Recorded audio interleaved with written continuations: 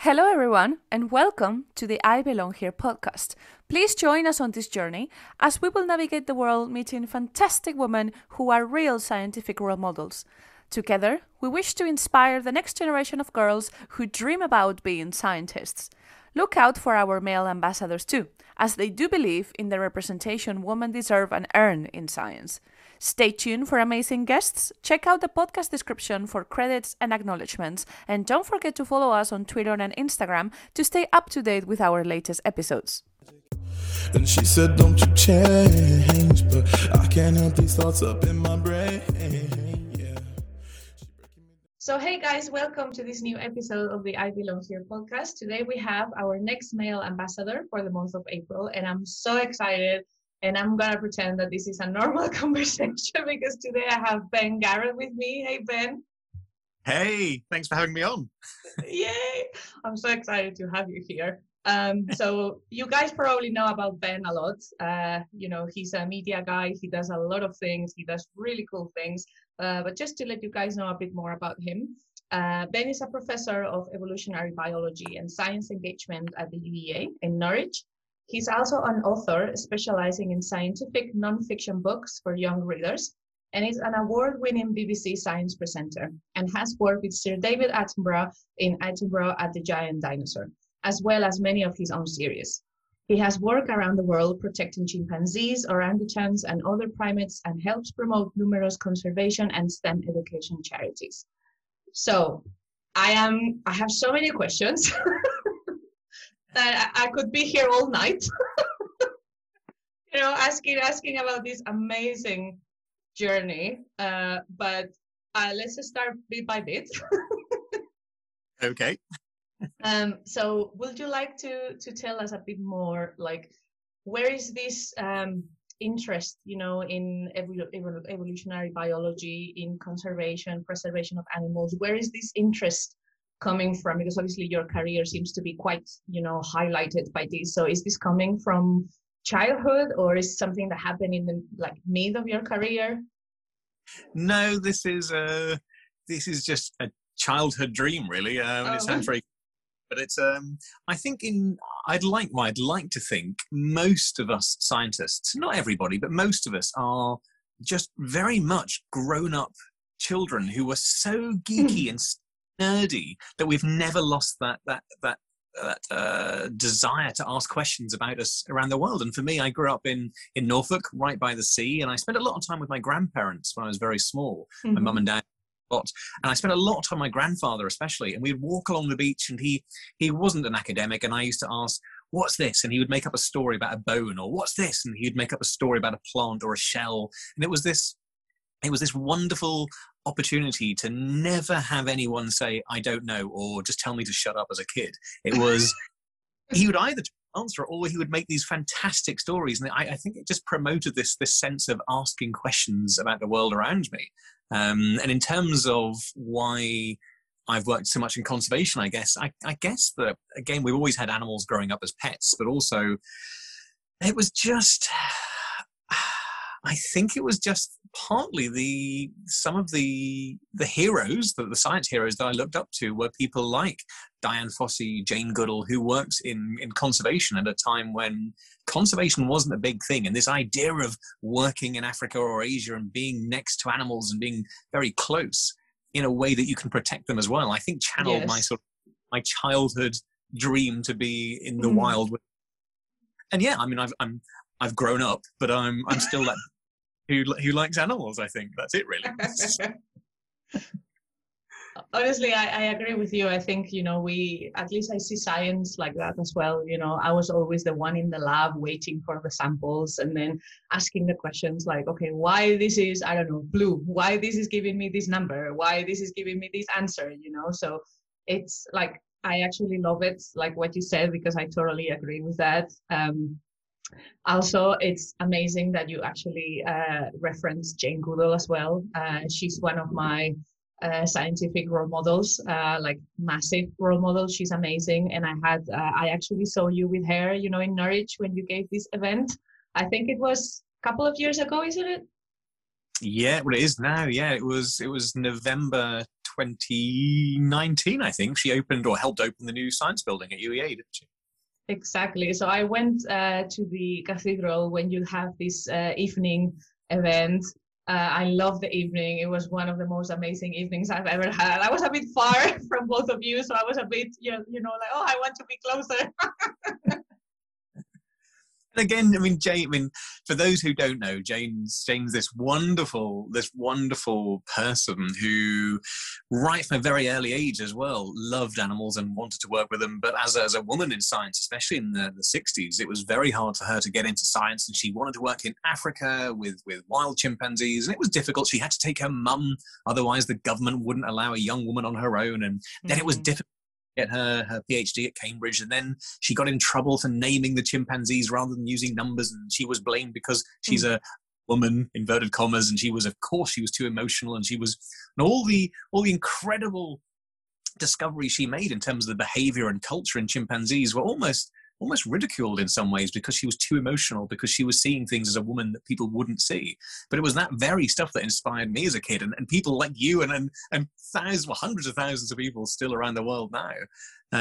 She's changed the way we look at biology. So yes, to work and to be able to know Jane as well as I do has been a lovely. And for me as well, I mean, I've known Jane nearly 20 years, but still that opportunity talk to her that evening in the cathedral as part of Norwich Science Festival was amazing. It was intimate, it was beautiful, and yet there was about 400 or 500 of you in the audience, and it still felt very personal. Yeah, it was lovely. Exactly. I think that's the word that I was looking for. It's intimate. It was so nice, you know. It's just when she was speaking, it was like, I don't know what word to use. Everything was so quiet, was so peaceful. She's amazing. It was the first time I've seen her in like a live event. And like you said, she had it so hard on her career, you know, to do these kind of things. So it's just, you know, goals, honestly.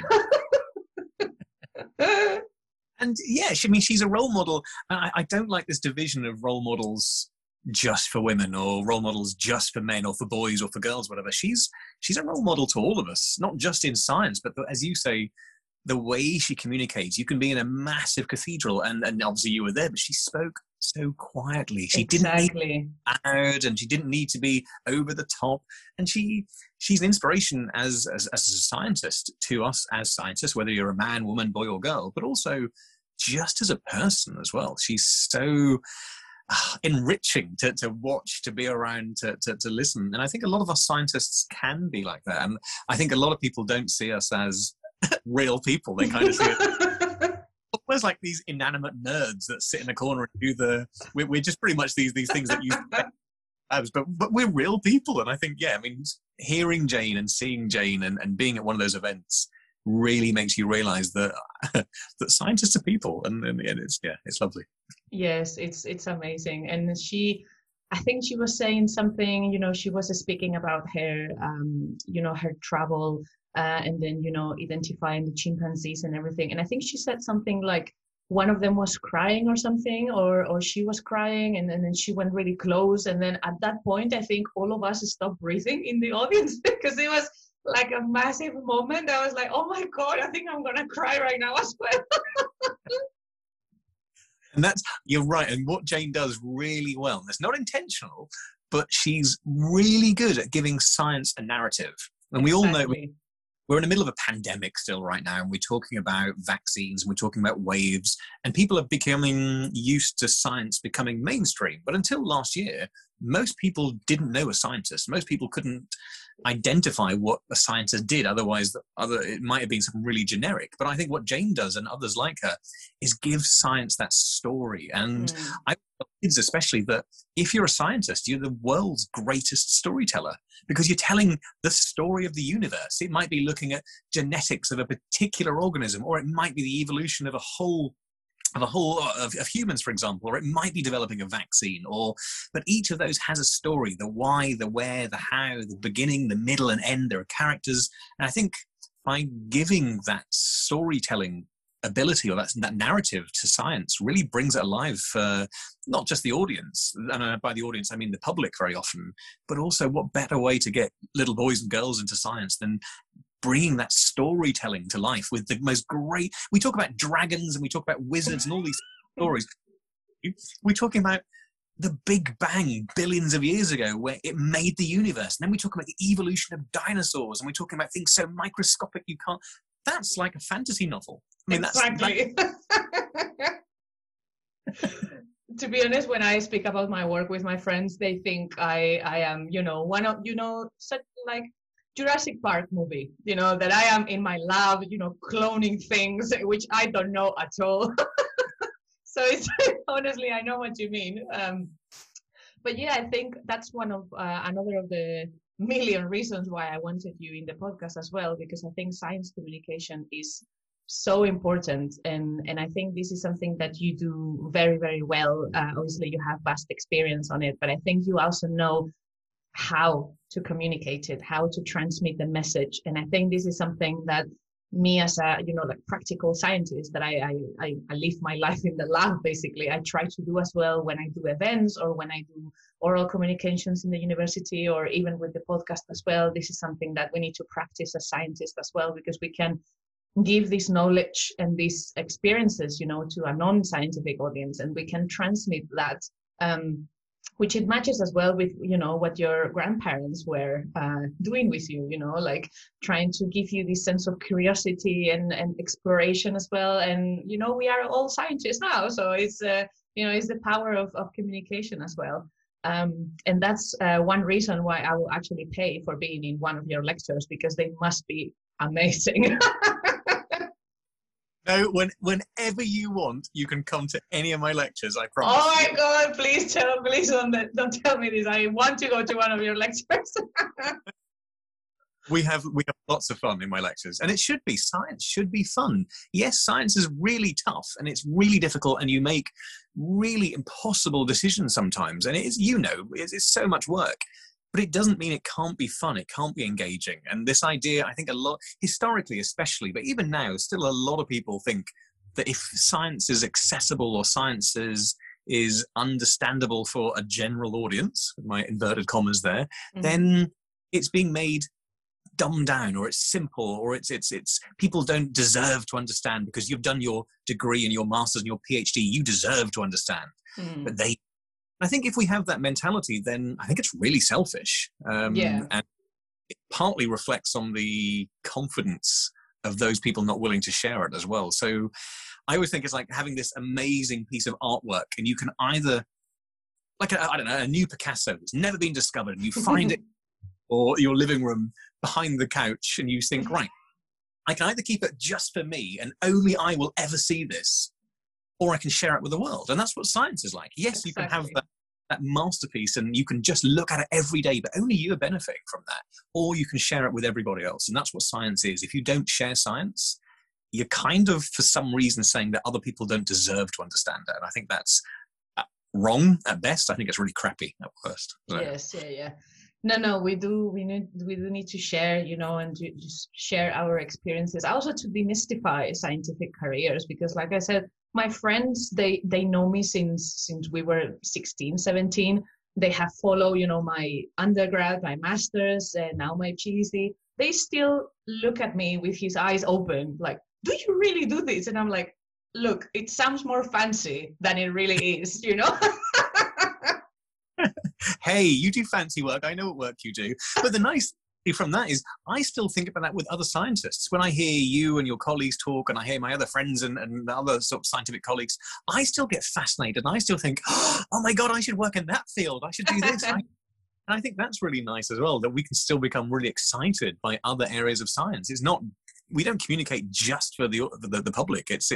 It's for all of us. I mean, I still get just as excited about your field and physicists and mathematicians and other areas of biology even closer to me. But I think it's, if you lose that spark or that interest or that wow or that mysticism, as you say, that I think, again, it's you never want to lose that gift. I think that's really important. Exactly. So may I ask you, is this a spark coming across in your lectures? Tell us what you teach exactly. What is your, your lecture career? Tell us a bit more about that, because I'm really So curious. I've taught at several universities already, and at the obviously I'm at UEA, and I love being at UEA. It's great fun. Just finished teaching a bunch of first years, my first year cohort, and it's all evolutionary biology. So we start from the very, very basics. I love the first years because it's such an opportunity to get at that ground level where they've been fed information for years, and it's not all correct either a lot of the times, and they're still really eager and they're still really keen, and we can have a lot of fun. Again, like I said, I think lectures should be fun. So we've just been looking at evolutionary processes for what causes sort of the diversity we see. How do you suddenly get different groups coming up with the same adaptation? So wings are really, really complex, and yet we see wings in bats, in birds, in flying reptiles, in the fossil record like pterosaurs.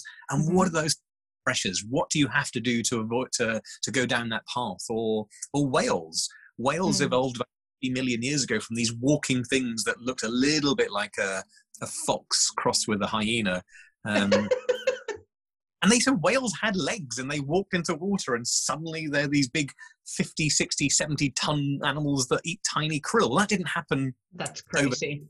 Yeah, but then again, what are those processes that takes this four-legged small animal to something that can be, 190-ton blue whale? Exactly. Yeah, we have lots of fun exploring that. And I like the idea, with the first years especially, I think you can really play with, what do you think? And what are your preconceptions? And it's an opportunity to challenge these ideas and challenge these preconceptions. It's a good fun. We have a laugh. We do some serious exploration of the scientific world, but we enjoy it. I mean, I enjoy it, and I look forward to my lectures each week now. I think if you let me, I'm gonna go to the next one, because this sounds like an amazing time of the day. Good. Right, so we know more or less right now, what you teach, what you do at UEA as a lecturer, as a professor. So before that, I'm really curious about, your work with animals and what you were mentioning about Jane, because this is, this could be seen, as field work. I am a lab-based person. I always work in the lab. I do practical science. I don't go out. I'm always staying in the lab. So I'm really curious about this work that you did. Could you tell us a bit more about this, because it sounds amazing? Yeah, absolutely. So this sounds much luckier than it was, but during my I was in Anglia Ruskin in Cambridge. So there are two universities, the famous one and then another one. So I went to one of those, and I worked in the famous university as a silver service waiter. So I was serving students, and I would learn how to pour wines and ports and all the food. No way! Oh yeah. And in my third year, I very luckily was working in one of the big colleges one evening, and there was a big posh dinner on, and I asked my boss who was there, and she said, "Oh, it's some monkey lady." Oh my God! And because we weren't meant to really talk to people, we couldn't ever have a conversation. It wasn't allowed. We were just meant to be. So I didn't want to sound too excited. I was like, what monkey lady? So, I don't know. Like, was it somebody called Jane? Yeah, I think it's Jane. Like, okay. Oh my God! So I said, can I work on the top table? And she said, yes, fine. So I did the top table, the most important table, and I served Jane soup, and I served her her dinner, and I served her drinks and everything. Oh my God! And I was in the third year undergraduate doing animal behaviour, and I wanted to work in Africa. I'd been to Africa a few times on my own. I'd already done a conservation project in Madagascar. I wanted to work with gorillas or chimpanzees, and obviously zero. And then throughout the dinner, as I was serving her, she introduced herself, and she said, "Hi, what's your name?" And I was serving soup, and I remember being my God! "Oh, don't spill soup on your hero." Name? Oh, my name is Ben. She went, "Hello, Ben. My name's Jane." And all I could say was, I know, like an absolute idiot. But luckily, over the course of the meal, we chatted, and she asked me what I was doing and if I was doing any educational work. And I said, yes, I'm finishing my degree. I want to work in Africa. And at the end of the meal, she just pulled a chair across the raised platform in this really posh college. And all the students were looking at me to see why she was helping the waiter sit down next to me. And we started chatting. And a long story short, she took my email address and we started emailing and chatting. I did my exams about, 2 or 3 months later. And I think about a week after my last exam, I was in Africa working in Uganda in one of her largest projects. Wow. I was running all the habituation of wild chimpanzees, coordinating all the research, doing the law enforcement, staff training, community engagement and education. I was such an idiot because she said, look, can you do this? And yeah, no problem. It'll be fine. And then I'm living suddenly for several years in the middle of northwest Uganda in a jungle with no electricity, no fresh water. Wow. And I loved it. It was amazing, but it was remote. It was dangerous. It was beautiful. It was just the most incredible opportunity. Wow. And because I never thought, it was just normal to me. It's like, yeah, I can do this, no problem. Because my mum and dad always taught me that you can do these things. There are no hurdles if you find a way around them. If you have the right mindset, then it counts for so much. So I was scared. I mean, my very first evening when my boss had left me, she was there for a day. She trained me up for a day, and then left me with my African sort of colleagues, my field staff, who didn't want me there, and we didn't get off to the best start. I cried. No. Because I had a mud hut in the middle of a jungle with no communication with the outside world, and I went to bed because I just realised there was a cobra that lived in a hole about 2 meters from my door, and I just thought, I don't want to be in Africa. Oh my God. I loved it. It was amazing. So very quickly, me and the staff became best mates. I mean, they are family to me now. My team that I used to work with. But it was the most amazing opportunity, and we had about 200 wild chimpanzees that we were trying to protect, and the forest and all the other species out there. So it's a big approach, and you have to bring some tourism or ecotourism in. You have to do research. You have to do all these different things and coordinate this. And yeah, it was the most amazing learning experience, but also to be able to work out there with Jane or for Jane and in an opportunity like that. Very few people have ever been able to do that. And exactly. I'm hugely privileged. I'm so privileged to be able to do that. But I never thought growing up as a kid in rural coastal Norfolk that I would be in Uganda or my hero, Dr. Jane Goodall, one day. And it was beautiful. Well, it's amazing, no? And it came from soup. It came from soup. So that's it. So and I always tell my students this, that you never know when an opportunity is going to come up, because No.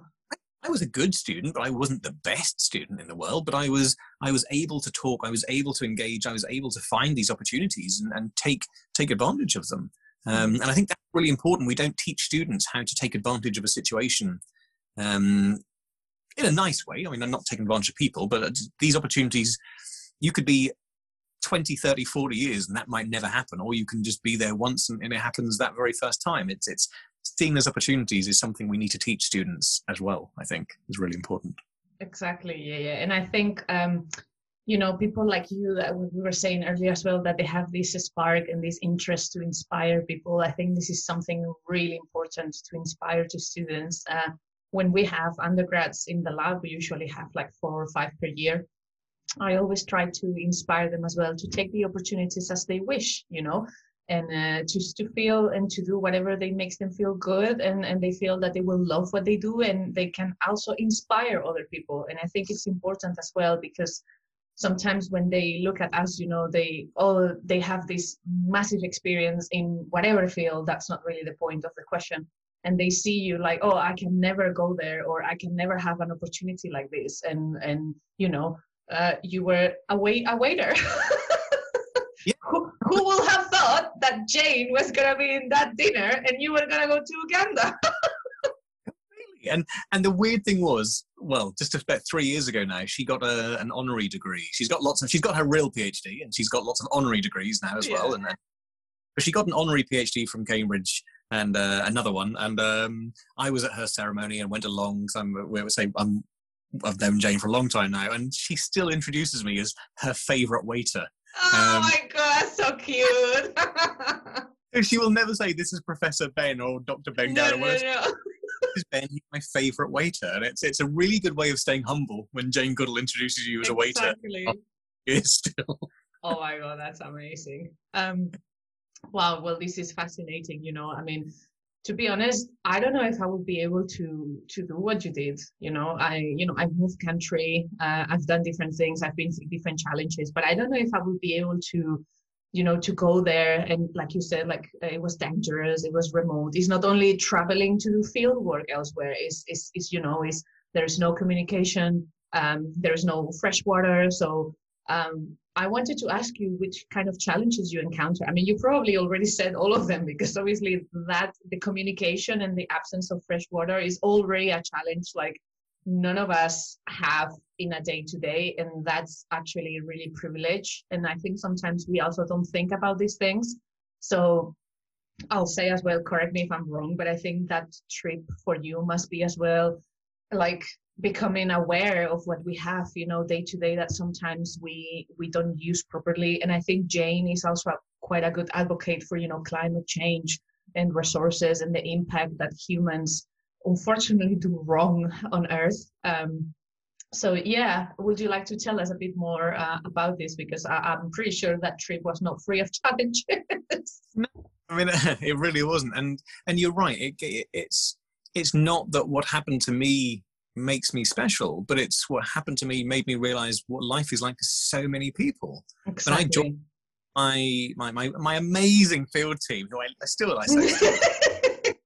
they're family, they're completely family, but they went through this all the time. And I talk about parasites. There are flies that lay their eggs on wet clothes, and I've had flies hatching out of my chest. Oh my God. But all of my staff thought it was hilarious because I had my first external parasite when I was in my 20s. They're like, that happens when we're children. I was like, oh, okay, that's awful. And then, yeah, I mean, I had a bad stomach for about 6 months, and my African. Wow. Yeah, that's what happens, and it's not that that's special because I've done that. That's what life is like for so many people. And there's a phrase I hate it when in the West we say, "Oh, I'm starving." It's like, you're not starving. You're really not. And I can't say I've ever been, but I've been in an area where there was drought, and my team and I didn't have enough food for a long time, and we weren't starving. But I can remember going to bed really hungry, day after day after day. Oh my God. Because there just wasn't enough food in the region. We had money, but we just didn't have food. So it's even that level of understanding what the world is like for people out there. Exactly. And where even to the point where it was so wet and so warm and so tropical that every tiny cut or injury could go septic. You could get sepsis. You could get blood poisoning. It could something God. If you cut yourself in Norwich, or I cut myself here in Bristol, I just put a bandage on or a plaster and some TCP and it's gone. Yeah. Whereas out there, I cut myself outside doing my chicken project. I've got some chickens, but looking after my chickens. If I'd done that in Africa, I would have been really concerned because that could have caused blood poisoning. That could have. So again, it's little things. So that's the little stuff. We had amazing problems out there. We had a lion that came into our forest and was a real problem. It was a man-eating lion, not a person-eating. It ate a local guy from a local village. Wow, really? Yeah, we had a bunch of outlaws who hid in our forest who would come with their guns and demand cups of tea, which was hilarious, but still. With an AK-47, all they want was a cup of tea. You're like, yeah, fine. Jeez. Well, yeah, we had some amazing issues. Volunteers accidentally burnt half of my camp down one evening. Oh my God. It was, all these. I broke my back, and I broke my back out there in a car accident. A friend of mine was killed, unfortunately, by gunfire, in my national park. And it's easy to say this now in quite a calm way, but all these things happened, and none of those things are unique to me. All those things happen to people all the time around the world, and I think that's what's really important. for many of us, that you can experience these things and not go, and then this happened, and then this happened. It's just like these things happen to so many people. And I'm still luckier because I had the money to treat myself every time I injured myself. I had the background to and the training I needed to survive all these things, and I'm still here. But I think it's really important as well to say, yes, I've had this very, very wonderful and amazing field career, and you haven't. And I think we have this idea that to be a scientist, you've got to do one or the other, or you've got to almost fit a certain pattern. Mm-hmm. People think that what you do is you're in a laboratory, you wear a lab coat. That's a real scientist. And I know people know to be a real scientist, you've got to go into the field and do 10 years and nearly die every day. And there's no real scientist. And I love the idea that you can talk to 100 different scientists, and there'll be 100 different career paths, 100 different types of work, 100 different sets of experiences and outlooks. And I think that's really important as well. There isn't a scientist pattern that fits everybody. Like I'm going to get in trouble for saying this. If you're a pilot, okay. If you're a pilot, you fly something. You know what it is. You know what a pilot does. It might be a helicopter, it might be a plane, but it's one of the two, really. Yeah. And I know lots of different. I know some pilots. I know there are lots of differences. So I'm being. But if you're a scientist, I think if anyone goes, well, if I hear the word scientist, I already know what they do. It's completely wrong, because I love this idea, especially with kids. You go, right, what do scientists do? They work in a lab? Yep. Do they work with dinosaurs? Yep. Do they work with chimpanzees? Yep. Do they work with sharks? Yep. They work with DNA? Yep. They work with space? Yep. You can be there for days and ask them all these questions, and scientists do all those things. So this idea of a scientist template is something that I love to challenge with kids, especially because it's so fun seeing their eyes go, you can do this. You can do this and this and this and this and this and this and this. And that's for me fun. I love that too as well. When we were participating a couple of years ago in the Nordic Science Festival, I love kids. I love being around them. I love playing with them. I turn one of them, it's like, you want me to play with hours with a square? Yes. Let me just play 3 hours with you with a square. I don't care. I just want to be around you.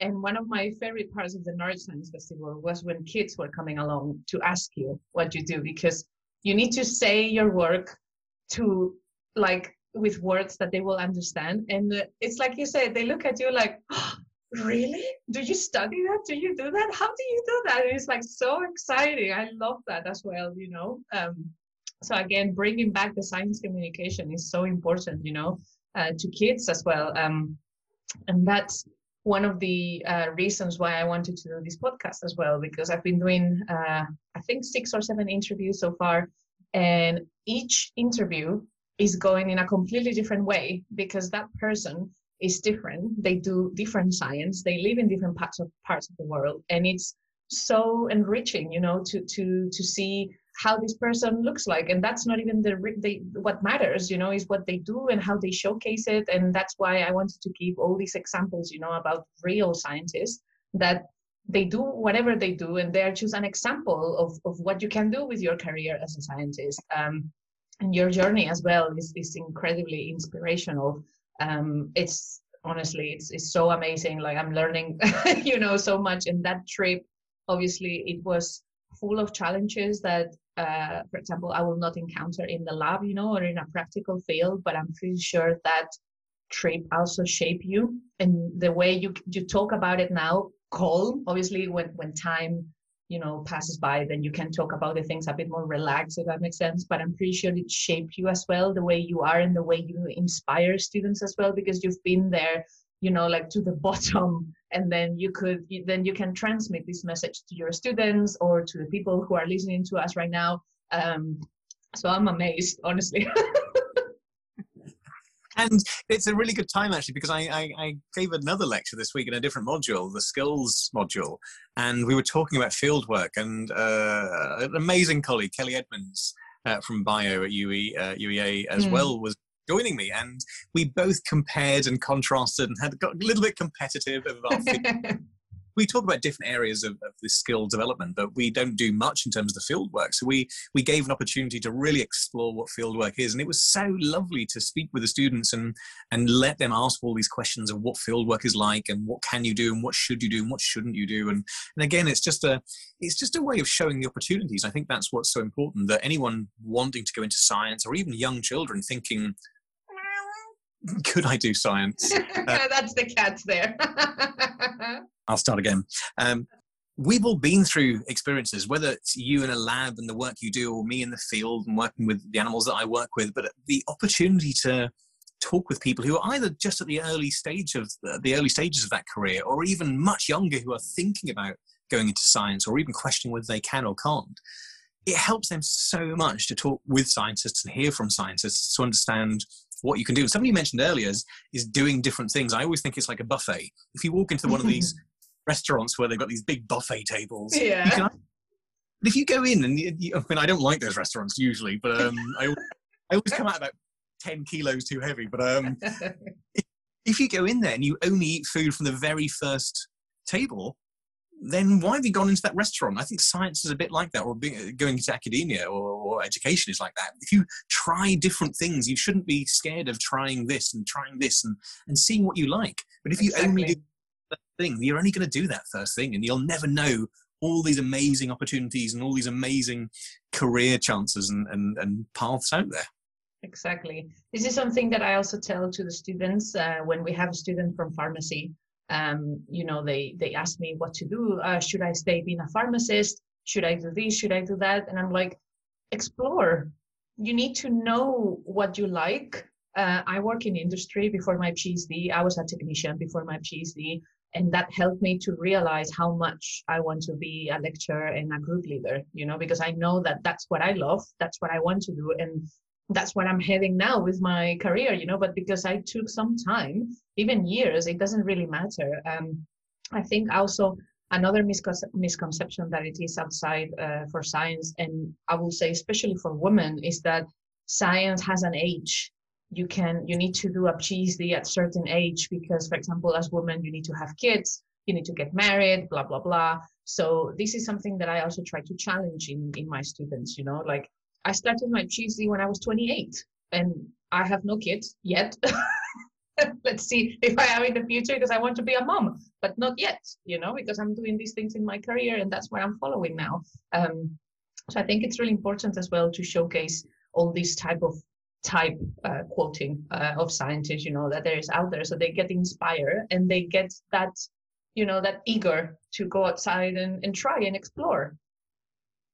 I completely agree. I couldn't agree more. I've got a student at the moment who I'm working closely with to try and get on a postgraduate degree and ultimately PhD. And I'm sure she wouldn't mind me saying, but she's an amazing student, and she's got 2 young kids, and she's a single parent. And I think she's brilliant. Wow. Amazing.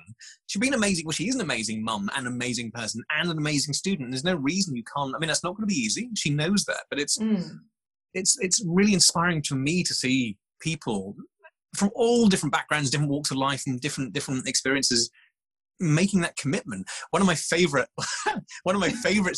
ever. I do have favorite students. I'm gonna have to. Not gonna name them, but I do have favorite students. Okay, tell us. One of them was a 74-year-old lady who. Oh my God. Was amazing. She's amazing. She was part of the Windrush generation. She'd come over from the Caribbean. She'd worked her whole an adult working life within the NHS as a nurse, had kids, had grandkids. And she turned up when I taught in Bristol, and turned up in one of my modules. And it became very apparent. I mean, I judged, but I thought she was a teaching assistant or something. And she sat there, say anything. And I thought, well, she's not with a student. And we started talking, and she said, yeah, I'm a little bit older than most people. I was like, oh, how old are you? And I think 71 or 72 at the time. And she taught me so much, and it was lovely to see. But when she finished, I said, well, what are we going to do next? And she said, oh, I'm going to do my master's next, of course. I said, of course.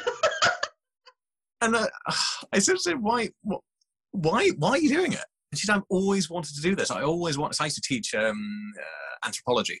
She said, I always want to learn more about me as a person, as a species, as a community. And this is perfect for that. And no one's dependent on me. I've got the money. I've got the opportunity. It's not too late. I said, no, of course it's not too late. But it's exactly. Amazing.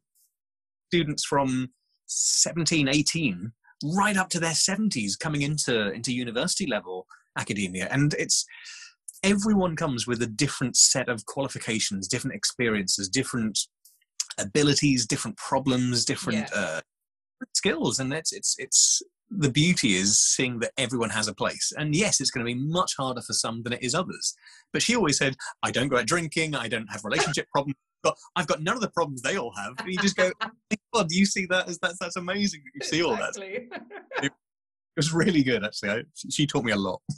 Well, that's honestly really inspirational, and again, I think I'm going to repeat myself, but science also has no age, and the important thing is to do the things when they are the right time for you to do them. And as long as you love it, I think then you have the key, to success and to be happy and to success in the way that you want to succeed. So I think this is really important.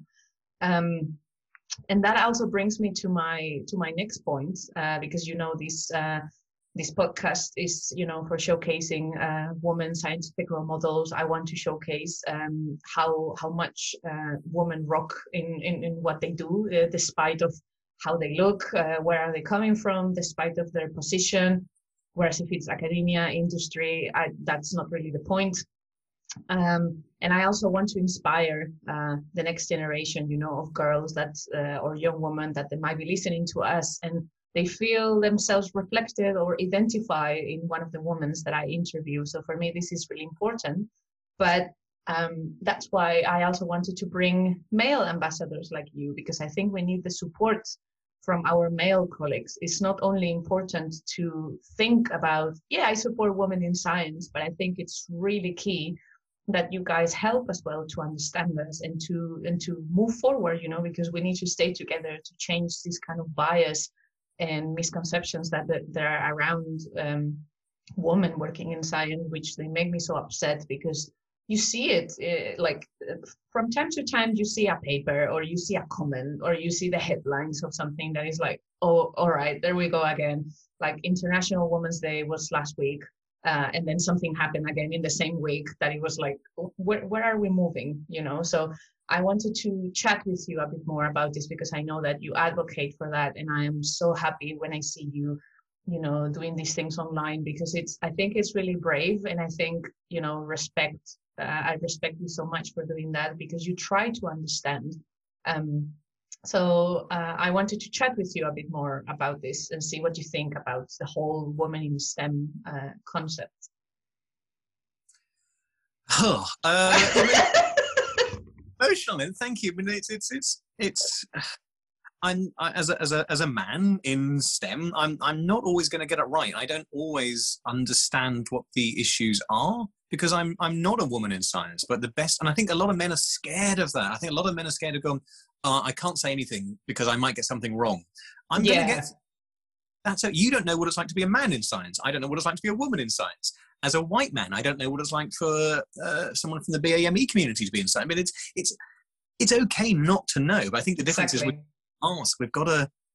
can't be afraid of getting things wrong if you're doing it for the right reason. You're trying to help. And I mean, as a white educated man with tenure in science, if I don't help anybody, it's not specifically women. I'm not favouring women over boys or girls over boys or particular any particular community. I just want everyone to have those opportunities. It's not a big misconception I think a lot of people intentionally get is, well, if women are being helped in science, that means boys can't get helped in science. Like, no. It's not that at all. It's giving everyone that same opportunity, that equality. Same I mean, it's that same. That sounds awful. I don't really care who you are, what your background is, what you think. If you want to get into science, I will try and do whatever I can and make it as accessible for you as possible. Because why wouldn't I? Again, it goes back to the idea of that piece of artwork. It's not for me not to have science because of your sex or your gender or your sexual orientation or your ethnicity. Or your age or any of these things, or your wealth or whatever. None of these things should stop you getting into science.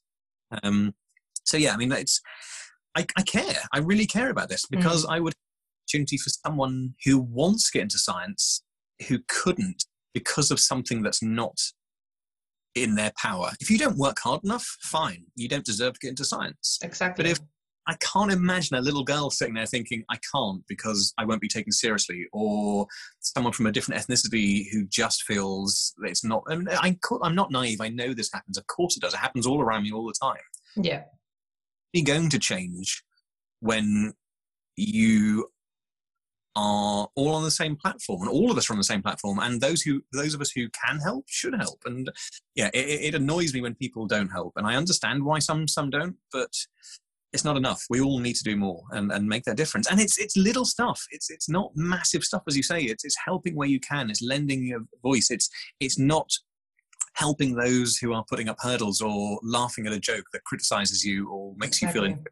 It's all these things. You don't have to do amazing stuff to make a difference. You just have to be less of a dickhead sometimes. I think that's a big. Like, you're the sort of person who doesn't want someone to achieve because of something, then what's wrong with you? And I just don't get it. I really don't. But I've got lots of friends back in Norfolk who are teachers or work within the school education system at that level in various ways. And I've done a few classes for them over the years. And the one that stuck with me most is the teacher, I didn't want them to do this. The teacher asked the kids just for the first 10 minutes to draw a scientist. And in a class of, I don't know, of 25 kids, of boys, girls, and mixed ethnicities, they all drew a white guy in a lab coat. Exactly. I knew you were going to say this. So cliche, but they all did. And it's just like, oh my God, you don't see yourself in these situations. And by the time we finished, again, a little girl came up to my friend and I at the end, the teacher and I, and she was visibly she was about eight years old, and she was visibly upset because she didn't know she was allowed to become a scientist. Oh my God. Not that she wanted to be, not that she'd always dreamed of, but she didn't know she was allowed to be a scientist. And that really stuck with me. That really breaks my heart, honestly. Here, but just how many of these kids, and that's not giving a kid STEM education that's special. That's just making them or helping them or allowing them to realize that there is an opportunity there. And that's like, my God, we've got to do so little that could still make such a big impact. And there's not a huge amount. I write, as you said earlier, I write books for kids, and I often do shows. And when I do my shows on dinosaurs, I alternate the sex of my dinosaurs. And I'll say, got a video, we've got Spinosaurus, and he did this. You can see here, he's trying to hunt this fish, and da da da da da da. And I always make T-Rex female when I do my talks. And say, right, and here we come to the most famous of all the dinosaurs. She lived in, I always make them guess. It says she lived about 66 million years ago. She was found in America. She was this and this and this and this. And no one ever guesses. Because I say she, they just don't guess what it is. And I say, it was T-Rex. And I've had little boys come up to me afterwards in tears because I've ruined the... no! Their fault. It's not their fault that they're not being sexist at all. But bless them. A guy came up to me, a father, in the queue for me signing books, and said, "You really upset my child."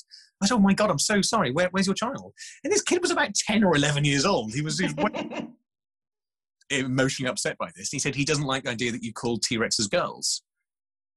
I was like, oh well. Oh Lord. Because T-Rexes survived for several million years, there were definitely girl T-Rexes. I hate to put it out there, kiddo. Yes. And the dad said, can you just tell him they were boys? Like, there were boys as well, but about 50%, I reckon, were probably girls. So he got really angry and said, I just didn't get why it was such a challenge. To help his son understand that there were... And I'm not going to say I'm the best person, because I get things wrong. I completely do. But my point is, I guess, that even with just little changes, all of us can help be an ally. And we throw that around, that term, so easily, like an ally. And well, it's not difficult. You can all make a difference. And yeah, I don't know. I think because I'm in such a privileged position that I'm able to take that and not really care. But in terms of that, you come up with a lot of opposition. People say, you're just saying that because you want to improve your chances with women. You're doing that because you're a snowflake, or you're just jumping on the bandwagon. I said, no, I'm doing it. Why wouldn't I? I don't get why you wouldn't. And because I'm in a position where I'm completely privileged and able to, then why wouldn't I? So yeah, I'm very vocal, and try to make that small difference wherever I can, I guess. I'm going to stop. But I think, I don't think the matter is that if you get things wrong, Ben, because I think, like, I've been in situations, I've been really lucky since I came to the UK with my jobs and with my environment. And I'm so lucky to be in this environment because I also think I'm privileged and I am respected by my boss and by my colleagues. And it doesn't matter that I'm a woman. I'm respected as a scientist. My ideas are listened to, and et cetera, et cetera. But before my jobs here in the UK, I've been in situations that I had two men in front of me. I was saying an idea. This idea was not respected for whatever reason. And one of the men says a joke, an unfortunate joke, and then the other man supports it. And that's the problem, that I automatically felt discouraged. I was like, okay, I'm not being well considered here. I'm not being recognized. And I don't even think it's about the scientific content of my idea. I think it's about something else. And the problem is that when the first man says the joke or the comment, that's bad. But when the second one doesn't, even if that second man thinks it's wrong, and they don't pronounce themselves and they support the joke, then automatically you are not supporting me, even if inside you are thinking about, wow, that was an unfortunate joke, So I don't think the problem is that you will get things wrong, because this is normal. But you try to understand, and obviously you said you are not a woman in science, but you are trying to understand what is going on, like why that girl didn't deserve to go in science. That's not right, and that's why I admire so much as well what you do, because you try to understand and you are vocal about it, and you try to to understand everything that is going around the movement, and I think that's amazing. I have a niece and a nephew. The boy is 11 and the girl is 8 now.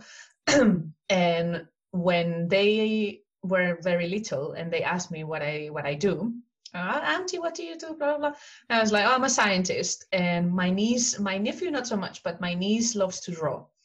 And at the beginning, when she was really little, she really liked to draw my lab because she thinks the lab is mine. Maybe my boss doesn't agree with that, but she thinks that the lab is mine. So she was trying to, draw all the lab, all the pipettes, all the stuff. And she was drawing all of that as men. And I was really surprised by that. And I was like, oh, why are you doing this? And she was like, well, because, scientists are men sometimes. And I'm like, well, I'm not a man and I do science and we are smashing it. My sister says that I'm trying to introduce ideas in the head of my niece, but I don't care what my sister says. And by now, she's going to be 8 or 9 by this year. And now she draws me as myself, as a scientist, and she also draws my colleagues as females, and she even says it at school, and I think that's one of the most important things, to give this sense of inclusivity to little girls despite of what they do. And that's why I want to showcase as well here, and also male colleagues like you, that they also want us to feel included and to feel like we deserve to be here. So I think that's the point. It doesn't matter that you get it wrong. And I agree with you that a lot of men will be like, oh, I don't want to say anything because I'm going to say something wrong. And that stays there, like plateau. I think we need more male colleagues and friends like you that instead of leaving it plateau, they're like, all right, let me try to understand. Let me try to ask this question to my student, or let me just talk to this woman that is doing this in my university or something. Absolutely. It's the confidence of being wrong, which I think does affect some of the scientists anyway. But I think, yeah, you're right. I mean, it's men sometimes we don't want to be wrong, and it's ridiculous, but I don't mind being wrong. I mean, we all think, if it doesn't make you a worse person, doesn't make you a worse scientist. If we get things wrong in supporting anyone to get into science, or anyone within it. It's not scientists, but anyone within a career. You can't be perfect all the time, and no one's going to blame you for being wrong. I think that's, I don't know, I don't understand how we can get over that hurdle, because completely, I accept some people don't want to help, some people are just misogynistic, whatever. But I think, how do we tap into those people who want to help but don't know how? And again, I'm not giving excuses for people who don't support greater inclusivity, but we need to find ways of doing that. I mean, I was just thinking before we spoke earlier, and what you just said then, how do we get girls especially into science at that school level? But there are so many selective pressures and stages along the way. I was looking earlier, and it's at GCSE in the UK, boys and girls, I think it's 60, I've got it here, here it is, 62% of girls get from an A star to a C, whereas 44% of boys get, in engineering, an A star to a C. University, so at GCSE, girls are already doing better than boys. Yeah. Then university, in terms of graduates, engineering graduates, 15% of engineering graduates are women. Yeah.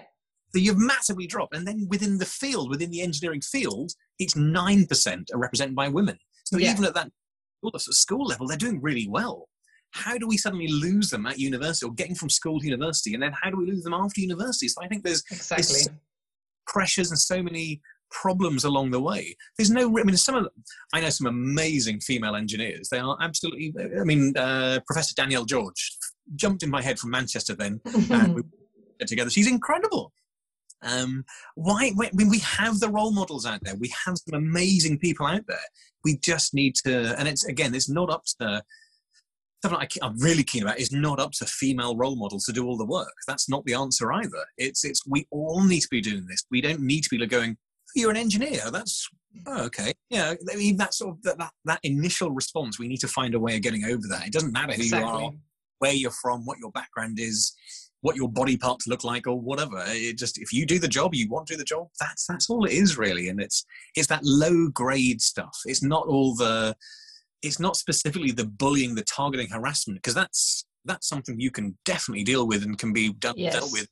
It's not being dealt with, but it can be dealt with in a much more strategic. But how do you stop that low grade eyebrow raise? How do you go that, oh right, how do you, is that the thing, that same thing that makes those boys go, dinosaurs can't be girls? Why would I still find an engineering graduate to be a woman slightly, I mean, I don't, but why do we have that? So how do you tackle that on a much more society based, much more of and I think the only way it's going to happen is we just push and push and push. And I say by we, it's all of us. We encourage, we support, we help where we can. That's it's going to take time. It really is. But I hate the fact that at school girls do better than boys at engineering, and then that completely drops. Why would you go through engineering if you don't?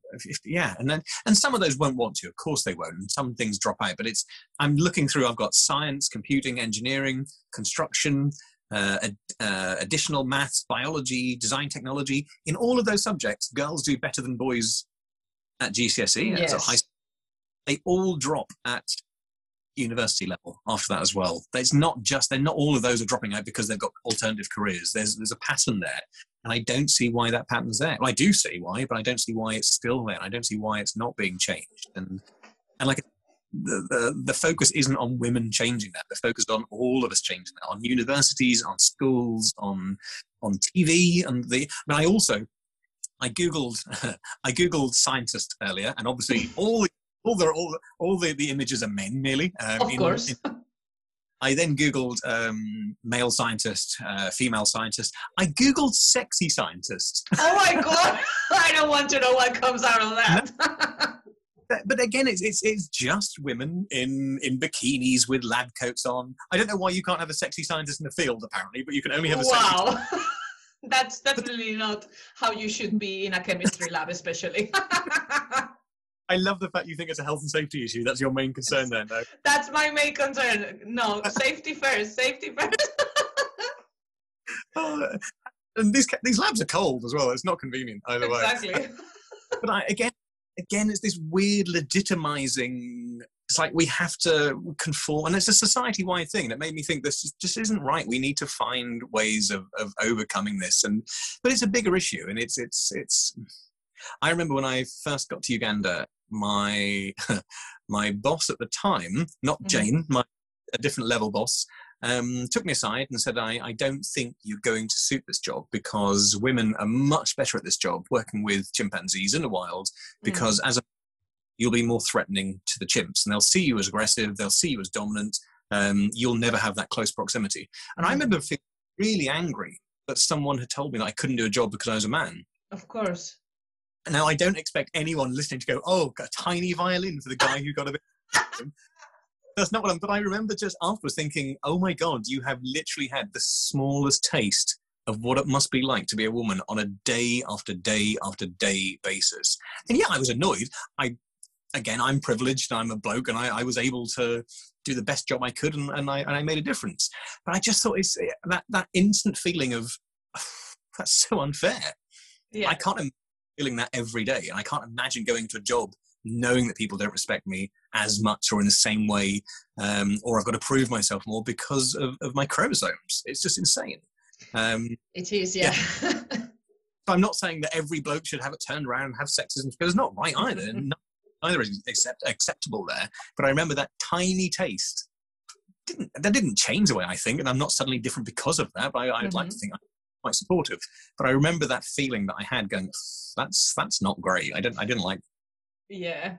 Well, this is why I also want to challenge that eyebrow thing that you were saying before, because I think, and this is something I spoke about with other women that I have interviewed in this podcast, I think because we are as women, we are so used to these challenges, and it belongs to our day to day, that we don't become aware that this is still a problem and that we still need a lot of time to fight it. So it becomes so part of us that sometimes we forget about it. And even I'm guilty of that myself, and sometimes when I hear comments to me or to another female colleague, sometimes I didn't say anything, but now I'm also trying to be more aware of the thing, like, hey, that's not right. Could you please reformulate that sentence, or could you please not attack her in this way, because we also need to support woman, male. We need to support all of that, and this is one of the things that I want to challenge, that eyebrow thing, and that misconception. I don't know if you listened to the first episode of the podcast. It was my own interview, my own journey, and everyone that has listened to this episode hates the cab driver who told me, oh, you don't look like a scientist because you are too pretty. I think this cab driver is hated in Norfolk. Because honestly, that's what he did. He raised his eyebrow, like, oh, you don't look like a scientist. You are super pretty. And I'm like, all right, you need to drive me home and I cannot leave your cab. But if I could, I will actually do that right now, because it's so offensive, and to be honest, I'm not surprised that little girls might feel affected by this, because it's like, well, why does it matter that I'm pretty? I want to be a scientist. I want to do a good job, So this is one of the things that I also want to tackle, and why I think it's important to showcase stories like you. You are aware of this problem. You share these experiences with us, and you try to challenge that as well to people. I think, I am not defending that cab driver at all, but I would, but no interest. I would love to know, if we're going to change people, we need to know what their viewpoint is as well. I would imagine, of course, there are some creepy guys out there, and there are some bad guys out there, but yes. I think the vast majority are just guys or people who aren't aware. Exactly. And I think to be able to challenge some of these and go, that made me feel A, B, and C. And I bet some of those people would go, oh, I'm really sorry. And there will be some who didn't intend to be offensive and didn't intend, and maybe, I don't know, maybe he meant as a compliment. And I think part of me as a man helping show other men what the problems are, I think very often the people go, I was just trying to be nice. Like, maybe you were, but that's not how people feel. And I think exactly. They're not being outright intentionally misogynistic to try and make you feel less of a person. Exactly. Sometimes. But I think that wariness and that response of, well, I didn't mean that. I meant she is pretty. But isn't it interesting that he, in his perception there, he's obviously got an understanding of what a scientist is, which is wrong, because a scientist is some man or woman who's unattractive, and we see in cartoons and we see in films, the scientist is always some nerdy guy who walks around. Oh, yes. I mean, partly it's a bigger picture to go, why do you think scientists at all can't be attractive? And then once you've got that in your head, why does it matter if a scientist is attractive or not? Why can't an attractive person do a certain job? And why did you feel the need to tell me that? And why did you feel it's okay to say that to me? Exactly. I think there's a whole list of things there that would be amazing to have that man lying down on the couch and really assess why. If you're listening, Mr. Cab Driver, we would love to sit down and chat with you about that. Yes, a lot of people wants to chat to that guy. But it's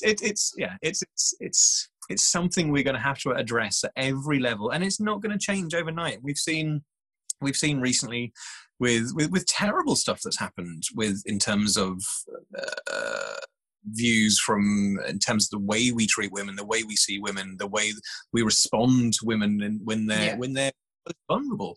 This is such a bigger picture than women in science, which is obviously close to my heart, close to your heart. Mm-hmm. But it's something to address at every level, from royalty to government to the police to everything, really. Yeah, everything. How do we tackle that? How do we address that? And how do we change it in a societal way? And I'm a firm believer that you can't working with primates as long as I have, you can either be very active and dominate and make people do something, or animals or whatever do something through fear, or you can encourage them to change their behavior. And that fear-based behavior change isn't as effective. It's not as long-lasting. It doesn't work in the same way. So we can talk about law and we can talk about all these different things which are true, but more interestingly, I don't know the answer. How do you shape people to just behave better? How do you encourage them to do it off their own back, so that when no one else is looking, mm-hmm. they still don't objectify a woman, or if it's two blokes in there and they still don't talk about a woman negatively, or that same guy in a cab still not better. How do you make them want to act better? And I think that's a really big question, and I don't know how we do that at every level. I mean, it's going to take time. But yeah, it has to be done. It still has to be done. And that's not to say that we can't all do something. It's like climate change. Oh my God, no, this upsets me so much. People say, oh, I can't do anything with climate change. It's all China and India and America. What can I do? Okay, nothing. Just sit there and just die. That's it. They're fine then. Or make a difference. You recycle, you do this, you can educate people, you can go on a walk rather than use your car, blah, blah, blah. It's the same with this. You're not going to be a person. You're probably not listening to this able to change the law. And that you can, then please change the law. But if you can't, then it's still the way you talk to people. It's still the way you think. It's still the same way that you respond to a situation. So every single person listening, whether you're whoever you are and whatever your background is and whatever your views, you can still make a difference. And I think that's hopefully empowering to everybody who's listening. No one's asking you to change the world. We're just asking you to change what you can, where you can, in a way that you can. Exactly. And I think I am a firm believer as well of, if you don't change the things from your own micro environment, you cannot expect that someone that you see on Twitter changes as well. I say Twitter for saying something, but it can be any kind of a scenario. I'm obsessed with Twitter, so I tend to think about it. But like, if I don't change my own views and I support my main environment, my nearest colleagues, then how can I pretend that someone else is going to support my cause, or someone else is going to support this podcast or the woman that I interview? I think it has to be like with climate change. If I don't recycle or do things for my own environment, then how I can pretend that someone else is doing it, because I'm not respecting it in the first place. So it's, baby steps. And then obviously, like you said earlier as well, this is not going to be overnight. We still have a long way to go. Sometimes when I see these headlines, I am like, what year are we? This is not 2021. Like, it seems that we are going backwards. And then, like in any fight, and even on science and your day-to-day in the lab, you sometimes do an experiment, you take a million steps back, and then you go forward again, you stop, you read, you analyze, and then you keep going. And that's, life as well. So I think I also don't have the answer of how we are going to change that, but this is, like, just by having this conversation with you, I hope that also we are inspiring people that are listening to us, and that they are thinking, oh, maybe that joke, that my colleague said last week, it was not as good as I thought. Next time that I see this, I'm going to change it, and that's like a small thing that honestly, I would be honored if I can inspire people and change that as well, step by step, like we said.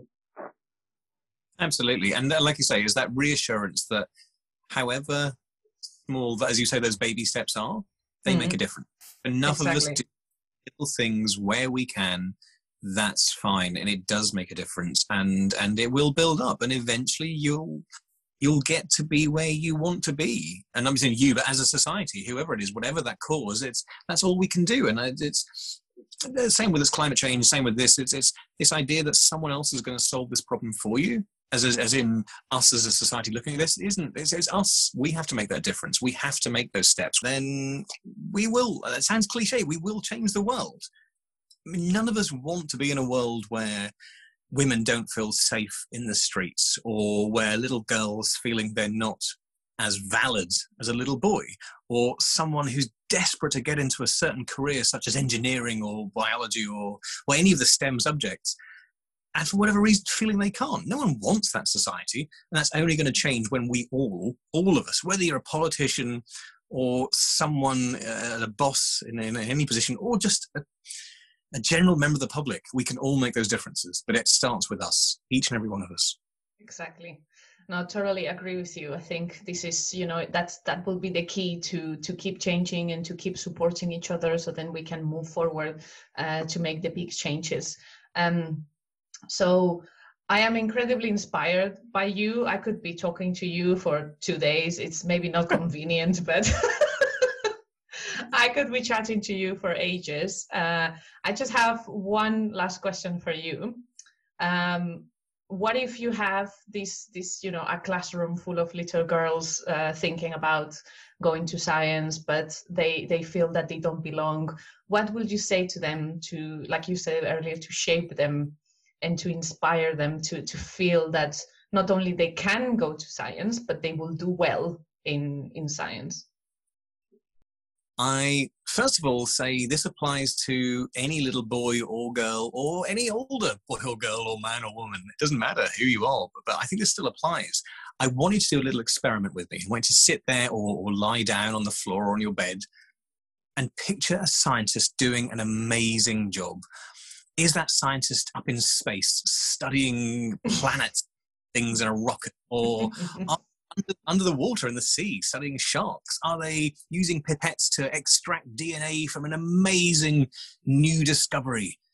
What are they doing? Just imagine the best job in science you can. Imagine what they're wearing, where they are, and what it feels like. And the last thing is, imagine that face is yours. Imagine that's your face on that scientist doing that dream job. You can do that.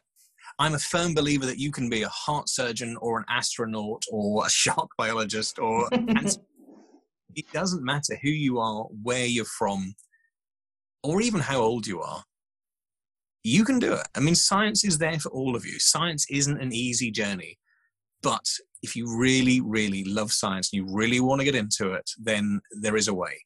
And I think that's really important to remember. So imagine the ultimate science job and see yourself doing that. Exactly. Oh, that's so cute, Ben. That's so inspirational. That's so good. That's so nice to hear. I don't know about you. I've learned so much from you. It's been an amazing chat. Like I said, I will do like 10 episodes, a series. We can do a series of conversations with you. I've learned so much, and I'm so thankful you are here, in this episode, but also contributing to the main idea behind the podcast. I'm so happy you are one of the male ambassadors of this project, and I'm so thankful you came, and it has been amazing to chat with you. It's been lovely to chat with you too. And yeah, I mean, it's an amazing project you're doing. It's a complete passion project, and it deserves all the support in the world. So I'm always happy. Thank you, Ben. Thank you so much. And then I'm going to take your word for it. And next lecture, I'm going to be there. Oh, completely. I would just say, anyone who's listening right now, there are so many opportunities and so many groups out there to help. And whether you're already at university, there's things like Soapbox Science, which is something you can get involved Also, if you're younger, if you're a teacher or you're a parent or you're a young person listening to this, there's something called the Youth STEM Awards. That's cool. Yes. They're great. They're based in East Anglia and run by a couple of very good friends of mine, including Dr. Sam Fox, who you should be definitely talking are involved. But it's a way for young people to really get experience within the STEM sort of subjects and to get involved as well. So there's lots of opportunities to help you understand science, get a bit of a taste for what science might be like or STEM might be like, and give you that opportunity as well. So get out there and see what might be out there for you. Awesome. Thank you so much, Ben, again, for your, amazing experiences and journey. Thank you so much again for being here. Thanks, no, it was lovely. Cheers. And she talking, feeling magic, and I always start to panic, cause I know I gotta have it. These eyes, they do me damage, yeah, I swear I get it bad as what's the odds that I will manage, yeah, they're 21, not savage, yeah. I don't understand it, and she talking, feeling